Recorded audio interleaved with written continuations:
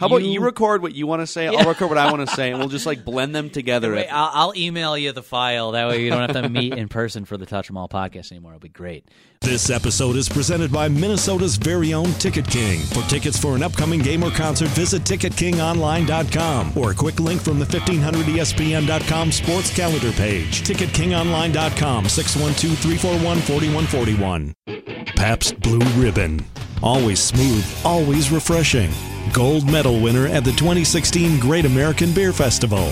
When you're this good, quality always comes through. PB Army, ASAP.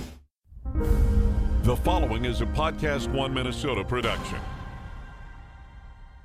I can't tell you how much I enjoyed saying touch 'em all. Way back and gone! Touch 'em all, Joe Mauer! And now these guys are making it relevant to this year's Twins. It's a beautiful day for a ball game. Now, our two resident hardball nerds will attempt to touch 'em all on the week's news surrounding the Twins in MLB. Play ball! I didn't know they still had a team. That's baseball. Here's Phil Mackey and Derek Wetmore. Hey guys, welcome to another episode of the Touch 'Em All podcast. Phil Mackey here, Derek Wetmore hanging out. In fact, Derek just posted to 1500ESPN.com. If you want, this can be a follow-along episode. If you want, if you will queue up the podcast to the 1 minute and 45 second mark or something like that, and then go find Derek's column on our website, the 25-man roster projection as spring training appears closer here, 3 weeks up on the horizon. We're going to not go over position by position. I just have a question based on your 25-man roster projection and also looking at the official Minnesota Twins unofficial depth chart. It's officially unofficial because it's on their website. Yes. Everything looks very similar to a certain 103-loss team that I came to be familiar with last year, except for changing out the old catcher for a pitch framer and maybe a couple new additions just based on injuries and things like that to the starting rotation if Trevor May becomes a starter. Here's my question. Did the Twins have an obligation to change this 103-loss roster more than they did if the offseason were to end today? No. Here's the quick answer. And it's a hard one, right? Because this goes to the question of, are you trying to win games in 2017, or are you trying to win a World Series at some point in the next 5 years, or are you trying to sell tickets, or are you trying to impress sponsors? What's your objective if you're running a Major League Baseball team? And if I'm Derek Falvey, I basically don't care about any of those things except for trying to win a World Series in the next 5 years. That'd be something I'd try to build toward. And I think that the Twins reasonably could be expected to try to build towards that if their young core pans out the way that you hope if you're the Twins. The winning games this year, I don't know that they owe that to anybody. Is it bad business? For sure. Yeah, definitely. They're going to get hurt on season ticket renewals. I mean, Gopher football has more buzz times 10 right now than Twins baseball. In fact, just for fun, I was on Instagram yesterday, and I posted, here's another cheap plug, I posted a link to the Hardball Society podcast, which, by the way, it's a new podcast series. I just pumped it out over the last 5 months or so. I listened to the Jeff Passan episode. Very good. Baseball storytelling, Hardball Society, check it out. So in my tagging of the message, I went and found in the hashtags autofill. You can put hashtag, and then you can search through those hashtags, and that's how you get discovered on Instagram. And I typed in hashtag Minnesota Twins, and there were only 20,000 posts under the Minnesota Twins tag. If you go to Vikings or Chicago Cubs, we're talking tens of hundreds of thousands and even millions of posts. So not that that's the most accurate barometer, but nobody is talking about the Twins right now. Yeah. And I agree that you should never make decisions based off ticket sales or marketing, because the ultimate form of marketing is to just win games and put together a fun product that people can watch on a nightly basis and expect to be in the standings. But I just kind of wonder, as you look up and down, Byung-Ho Park is your DH right now. Not mine. Or Kenny Vargas, maybe. Go. But even he's about 26 years old, and who knows? Yeah, good coin flip at best. Your bullpen, Brandon Kinsler is your closer right now because Glenn Perkins still hasn't thrown off a mound, I don't think, in Fort Myers. Michael Tonkin is still your 6th or 7th inning guy. Was there an addition here or there that you could, whether it was to help this year's team or someone that you could bring in that might be exciting, like a Mike Napoli or a Jose Batista or somebody that you could spin off at the trade deadline. I don't know. I'm torn on this because I feel like to go into the season with basically the same roster as you had when you lost 103 games is it's a really tough notion to sell me. Three thoughts on this, and one of them is just rhetorical. Couldn't you still sign Mike Napoli? Of course. All right. He's still out there. Chris Carter is still out there. Yeah. The guy hit like 40 bombs last year. Yeah, and then got, non-tender, right? Yeah. Like, that's incredible to me how much we've sort of swung in the opposite direction that home runs don't matter. But my two other thoughts on what you just said. One is, do you have an obligation? And the messy answer is you're probably hoping for a bounce back. If you're the Twins, you're hoping for a lot of different players to be better. I think you can expect more from Miguel Sano. You can expect more from Jorge Polanco. I think you can expect more from behind the plate. Jason Castro, if there's a platoon situation going on there, something that could be a nice little find for the Twins.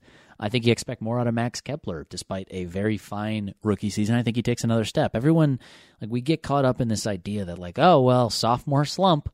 But, let's stop pretending that narratives rule the day, because what actually happens is that over time, players get more experienced, and generally speaking, they get better until they sort of reach their height. Yeah, pitchers get to adjust. They get to see now the game plan against Max Kepler and try and exploit his weaknesses. But let's wait and see if he can respond to those adjustments, adjust himself, and continue to become a great outfielder for the Twins. I've said this before, and I'm not backing off it. I think Kepler will make multiple All-Star games. That's not that big of a stretch in my mind. I mean, it's possible. Buxton's the toolsiest player of the Sano, of the position players we're talking about. Polanco, Max Kepler, when it's all said and done, might be the best. He might be better than Miguel Sano. He can play some defense that Miguel Sano really hasn't shown to this point. Maybe probably has more power long term than a Jorge Polanco. Mm-hmm. Isn't going to steal the bases or have the 5-tool upside of a Byron Buxton, but I'm kind of with you on the Max Kepler long-term bandwagon. He's steady. He is just solid. If you're comparing it, if you want to go back, different players, so don't try to say Wetmore compared him to this guy. But if you go back and you say Mauer, Morneau, Kubel, Kadir, whatever your group was, if Kepler's your Kadir, he's just a really good player, and if he's your third or fourth best player, you got a lineup. He actually reminds me a little bit of Morneau stylistically. Sure, just that left-handed swing totally. And quiet, straight up and down in the lefty batter box. Line drives that travel forever. All right, I'll say this. Let me finish my last point, ahead. because there are other guys I think you could expect a big step forward from, and that's not just rose-colored glasses. Like Buxton, what he showed you in September, he's not necessarily going to be that guy. That's superstar caliber, but if he's somewhere in between superstar and the train wreck we saw for the first part of the season in 2016, there's some real improvement that the Twins made without spending any money. So that's just to say the roster doesn't look a lot different, but that's not to say that they can't improve in 2017. So I agree. I also think it's overly hopeful to just pick out all of these players that you think are on a trajectory and assume that they're all going to take that step forward. So even if most of them do take a step forward, you're not stepping from 103 losses to 103 wins. So if there was any ambiguity over what the strategy was for this front office coming in here, if you thought when they took the jobs back in October or November, man, they're going to overhaul this thing in the offseason, I wonder how many players are going to be swapped out. Well, the answer is long-term build, obviously. I mean, if they were in the markets, if they really wanted to, if they were just being fully honest and realistic and wanted to make as quick of a turnaround as they possibly could, Byung-ho Park would have been sent back to South Korea. I think there's other players like they might have traded in Eddie Rosario and said, you know what, he's never going to get on base enough, and he's a fourth outfielder, and you might as well trade at his peak value. And they would have signed about 3 relievers to just make it look like a major league bullpen. And they would have assumed that Glenn Perkins isn't going to come back as a closer. But they're in full wait-and-see mode. It's obvious that not only with the major league roster, but just building out. It seems to me like building out a foundation throughout the minor leagues and throughout the front office, A, wasn't going to be an overnight process, which is obvious, but B, is their top priority. And then once they have a foundation and a structure and framework, you'll see a lot of changes on the Major League roster. This starting rotation, Irvin Santana, Hector Santiago, Kyle Gibson, Jose Barrios, Phil Hughes.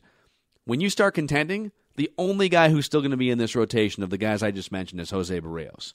The only guy. I don't even think Kyle Gibson is in a contending rotation unless he's a number 5 starter, number 4 starter in 2 or 3 years from now as like a 30 or 31-year-old. I'm glad you brought up the building out process because I said I had 2 points. Forgot the second one. Yeah. I mentioned that some guys might improve, and then I was like, "Wow, that was my other point." And I should get you a pen and paper while I ramble. You can write down the points you're going to make. How about you record what you want to say? I'll record what I want to say, and we'll just like blend them together. Wait, I'll email you the file. That way you don't have to meet in person for the Touch 'Em All podcast anymore. It'll be great. We can still touch all of them, but we'll just do it from a distance. There's probably the teaser for this episode. I just picked it out there 10 minutes in. I hate when I accidentally stumble into one of those statements, and I'm like, I know this is going to get pulled up front and be like the advertisement for the episode. We'll still touch all of them. We're just going to do it from a distance. Okay, great. You're funny. The thing I was going to say about process is that that's also reflected in the way they're doing their front office. Like, I think there are a lot of fans that interact with me on my Twins Facebook page that are cheap plug, Derek Wetmore MLB. Thank you. That's the second cheap plug on the podcast so far. There'll be more. And we haven't even gotten to the mid-roll yet. Just stick around, man. I think that they've sort of approached this methodically and thoughtfully, and I think that's irking some people. I think there are Twins fans who've responded on that wonderful Facebook page talking about how do you not take over a 103-loss team, trade a bunch of players, sign a bunch of free agents, and blow up the front office and start over. And maybe I'm just being too, naive is not the right word, but Pollyanna? I don't know. Maybe. Yeah, a little. Like, Pollyanna's not saying quite what I want to say. I just, maybe I'm being not reactive enough. I tend to be, oh, hey, there's this event that happened, and sit back and think about it rather than say, oh, here's this event. Here's what we must do. And to me, the Twins did the right thing. I'm specifically talking about Derek Falvey and Thad Levine when they took over. They've sort of slow-played everything, and I think that's the approach. I'm reading between the lines here. They haven't explicitly said this, but what I get the sense is rather than tearing it all down on November 2nd and trying to say, all right, now let's go find 15 front office members, 3 free agent starting pitchers, a starting catcher, and we'll get a veteran outfielder and some bullpen arms. They've basically not been hyper-reactive. They said, okay, we got the first pick in the draft next year. Let's change the scouting director. And they did that very quietly, kind of behind the scenes. They promoted Darren Johnson to scouting advisor. He was their scouting director. That's an air quotes promotion. I think that's more of a lateral move to change up the decision making. So I thought that too at first. I thought this is more like a demotion. In talking with some people behind the scenes, it actually isn't. It's not like I know they're going to frame it as a positive, of course, but there's no way around the fact that they are getting fresh eyes. They are putting someone new in charge of the top overall draft pick. And that's an important move for the Twins. It's not going to get a lot of fanfare, but it's a change they made. I also just don't think you were going to go get 15 qualified front office members to want to come join the Twins in November. Like Jed Hoyer's got a pretty good gig, and I think you could say that about a lot of different levels of the organization. So what they've done is said, all right, Rob Antony, you did a pretty good job with the trade deadline in sort of sticky circumstances. Your longtime boss and friend gets let go and you got thrust into the role. I think Rob Antony acquitted himself pretty well at the trade deadline. And, he was sort of the point man for the transition from Rob's tenure as interim to Falvey Levine. They said, all right, you are our assistant general manager, and you're gonna be expected to do all the things that we would expect. It's not like they've brushed him aside and said, all right, well, you were part of the old regime. We're just waiting to get somebody new. Part of the reason why they didn't fire a lot more people, they didn't really fire. They fired a couple coaches. Tom Brunansky's gone, and they were so understaffed to begin with. One of the first things that happened, Derek Falvey and Thad Levine walk in and they say, wait, you have one person doing those three things? No, you need three people to do those three things. So it piggybacks off your point, which is instead of just starting all over, let's see if we can add a piece or two here or there, and then spend a full year weeding out, what works and what doesn't. Yeah. So I'll put a bow on my long-winded point here, but first a little steam. I feel like Darren Dookie Wolfson on another podcast, The Scoop. That's the third cheap plug of the podcast so far. The Scoop podcast. We might need to stop now. I think Paul Molitor is on the latest episode of the Scoop podcast. You can find that on iTunes and Podcast One. What I'm going to say is that I've heard, just kind of behind the scenes, that Derek Falvey has really been as advertised with when he said that he was going to be collaborative, and Pat Royce made fun of him up and down for using that word 150 times. He has been. He has thrown his arms around a bunch of different departments and said, okay, cool. How do you do your job? How can we maybe do it a little bit better? How do we make decisions? And is it the best way to make decisions? And I want you involved. And he's empowering people at other levels. And that, I think, is the right approach. I think Derek Falvey, this is just my early impression. I'll maybe amend this if things change, but I think Derek Falvey could be a CEO in another industry. I don't think he needs to be like a baseball executive. I think he has the right sort of mental approach to what his position should be as the overseer of this thing. Now, we'll see. He's very inexperienced in that role. But the bow on my point is that I think the Twins are sort of doing that everywhere. I think they're doing it on the roster. I think they're doing it in the front office. I think they're basically going to say, okay, we're taking over. We're getting a bit of a late head start. We might have to make some changes eventually. But right now, we have what we have. Let's learn as much as we can, and let's put every single person in a position to succeed. And then, at that point, if that person still doesn't succeed, well, that says more about the person than about the system. But I think the Twins were smart to be patient instead of saying, you haven't succeeded in this role before.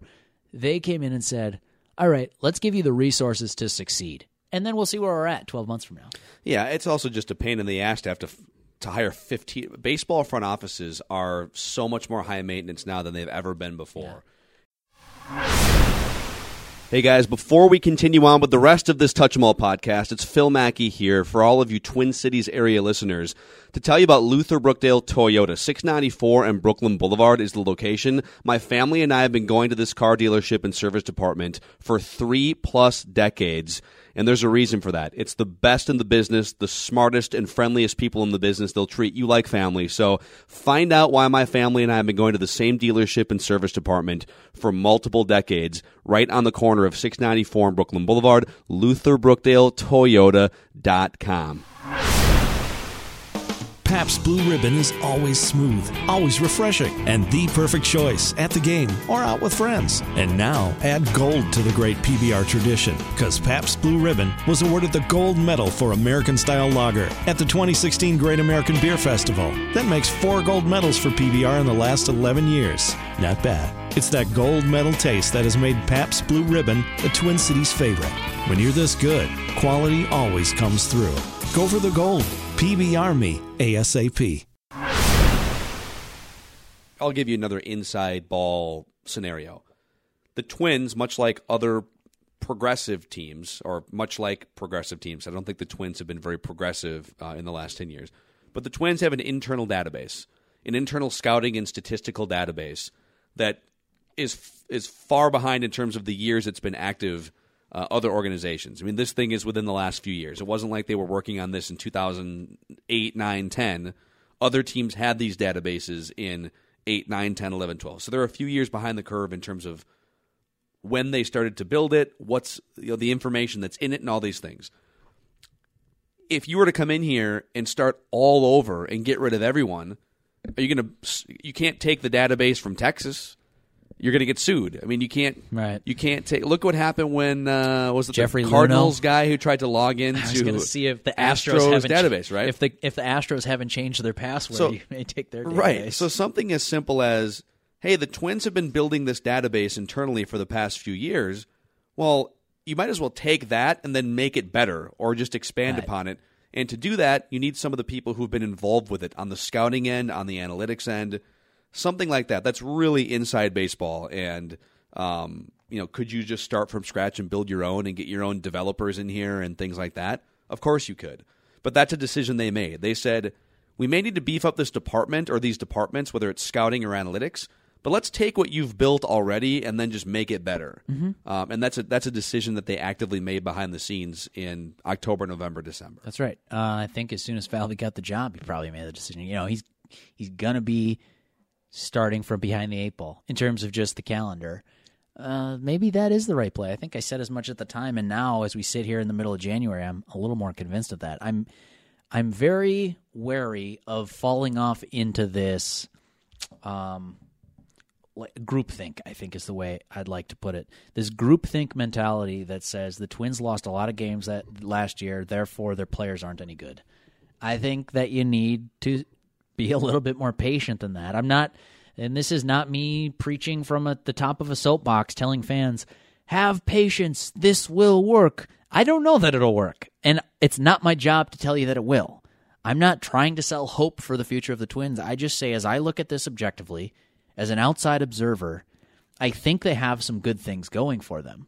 Now, will it work out? Will it not? Who's to say? Fast forward 5 years and tell me what happened. Then I'll know. But I think we're so quick, and this is especially on social media where you see this stuff all the time, that Sano can't play third, so he's got to be a DH for the rest of his career and trade him. Somebody suggested in my Facebook Live video today, how long before the Twins trade Byron Buxton and Miguel Sano? And I'm like, what is this speculation coming from? The person followed up with, well, they usually give up on prospects, so it's not long before they give up on these guys too. And I just don't think that's fair at all. I think we don't know anything about Derek Falvey as the lead executive. I think we know very little about Thad Levine as the general manager. How do we know what they're going to do, how they're going to perceive even Miguel Sano's value, let alone whether they're going to actively look to trade a 23-year-old potential star slugger? I think that's just far too premature. So to circle back on the point I was making is that 2017, to me, I know you made fun of me for this, but I'm going to stick with it. 2017 is a learning year, and that should be their rallying cry. I want to learn, if I'm the Twins, can Miguel Sano play third base? Can he be an everyday third baseman in the big leagues? It's been a learning decade for the Cleveland Browns. Yes, very well. Be a learning quarter century for the Timberwolves, too. Well, and when you're the Cleveland Browns and you go through 37 different quarterbacks, I know it's going to be hard no matter what, but I would be buying Browns stock right now. Didn't they hire the DePodesta to be their I'm not buying any of that. Guy? They hired a potentially failed baseball executive to be their football front office leader. Have fun with that. You've got stock selling for a penny right now, and if they go bust, you lost a penny. Okay, so you're buying that stock. Yes. All right, whatever. Yes. Well, my time is valuable. Yeah, I can only have so many stocks in my portfolio. I was going to say, again, let's fast forward 5 years and see if that stock actually paid off. I'm just making leveraged bets. What I'll say about the Twins and their learning, I think that you've got to look up and down the roster and do this same thing. Miguel Sano, can you play every day at third base, at least a league average third base? And can you stay healthy doing that? And if you can, awesome. Right, but you've got a potential star. I think the reason why you get comments like that, and it's not Falvey and Levine's fault because they just got here. Why are we not already knowing the future of Miguel Sano at third base to some extent? What? This is they were caught for so many years, and they sort of teased everyone and even themselves last year by coming close to contending for that second wild card spot. They've been caught in this middle ground of should we contend, should we blow it up, we get in the stadium. They were the 8-8 NFL team. 9-7. They were the Rams. They were the St. Louis and Los Angeles Rams for a long time. I mean, fans are mad because why don't you know what Miguel Sano is? Like, why was he in the outfield for even 5 minutes last year? By the way, I totally agree with that. I think the Twins have really bungled this situation. I think they've screwed up the Miguel Sano and the Byron Buxton development curve. But that wasn't Falvey, and it wasn't totally Levine. Agree. So that's totally my agree. only point, is that we are assigning past transgressions to the current front office, and I'm not sure that's fair. Yeah. And then the other albatross, and we can get into this more later too, but what do? You have a first baseman But what do you do with Joe Mauer, who's under contract for 2 more years? And these are all guys that and tell me too if you have some of these guys off of your 25-man roster projection. But still haven't read it, huh? Byung-Ho, I'm holding out. Byung-Ho, I'm holding out till we at least get closer to the start of the season to determine a roster. Yeah. Byung-Ho Park, Rochester. They signed Byung-Ho Park not as this in the future he will be a part of our he's 30. rebuilding process. They signed him coming off a year in which they were close to contending, thinking they would contend in 2016, and he couldn't hit major league pitching. I mean, he could run into a fastball once in a while. 30 years old, like you said. He's a stopgap for whoever becomes your first baseman or DH in the future. And then Kenny Vargas showed some signs in September. Late bloomer, I guess you could call him. David Ortiz was a late bloomer, and they look a lot alike in terms of their stances and stuff like that. But I mean, to me, all these guys are stopgaps to whatever is next, whether it's someone that you draft or develop or someone you trade Brian Dozier for. And it feels so stale is my grand point on this podcast. Yes. The entire roster feels stale, and they didn't do anything really to change the staleness of the roster, so you're left with hope. And maybe the grand answer here is, well, yeah, that's just what 2017 is going to be. It's going to be kind of a stale roster. There's going to be a couple trades, and you're just hoping for the young wave to really show some flashes so you can supplement that at the trade deadline or next offseason, and maybe you take a big step forward in 2018. Right. But obviously at this point, they have no desire to take a big step forward in 2017 outside of the hope that your position players are going to get better. Because your pitching, I mean, that's tough to sell that this pitching staff is going to be like a top 15 staff. Tough sell. Up and down from starting to bullpen. So I should clarify some earlier comments that, like, I'm not arguing against fans here. I totally get the impatience. I totally understand being mad. And somebody asked me on Twitter, isn't it depressing to project basically the same starting roster for a club that won 103 games? And my answer, this should help frame how I'm looking at this.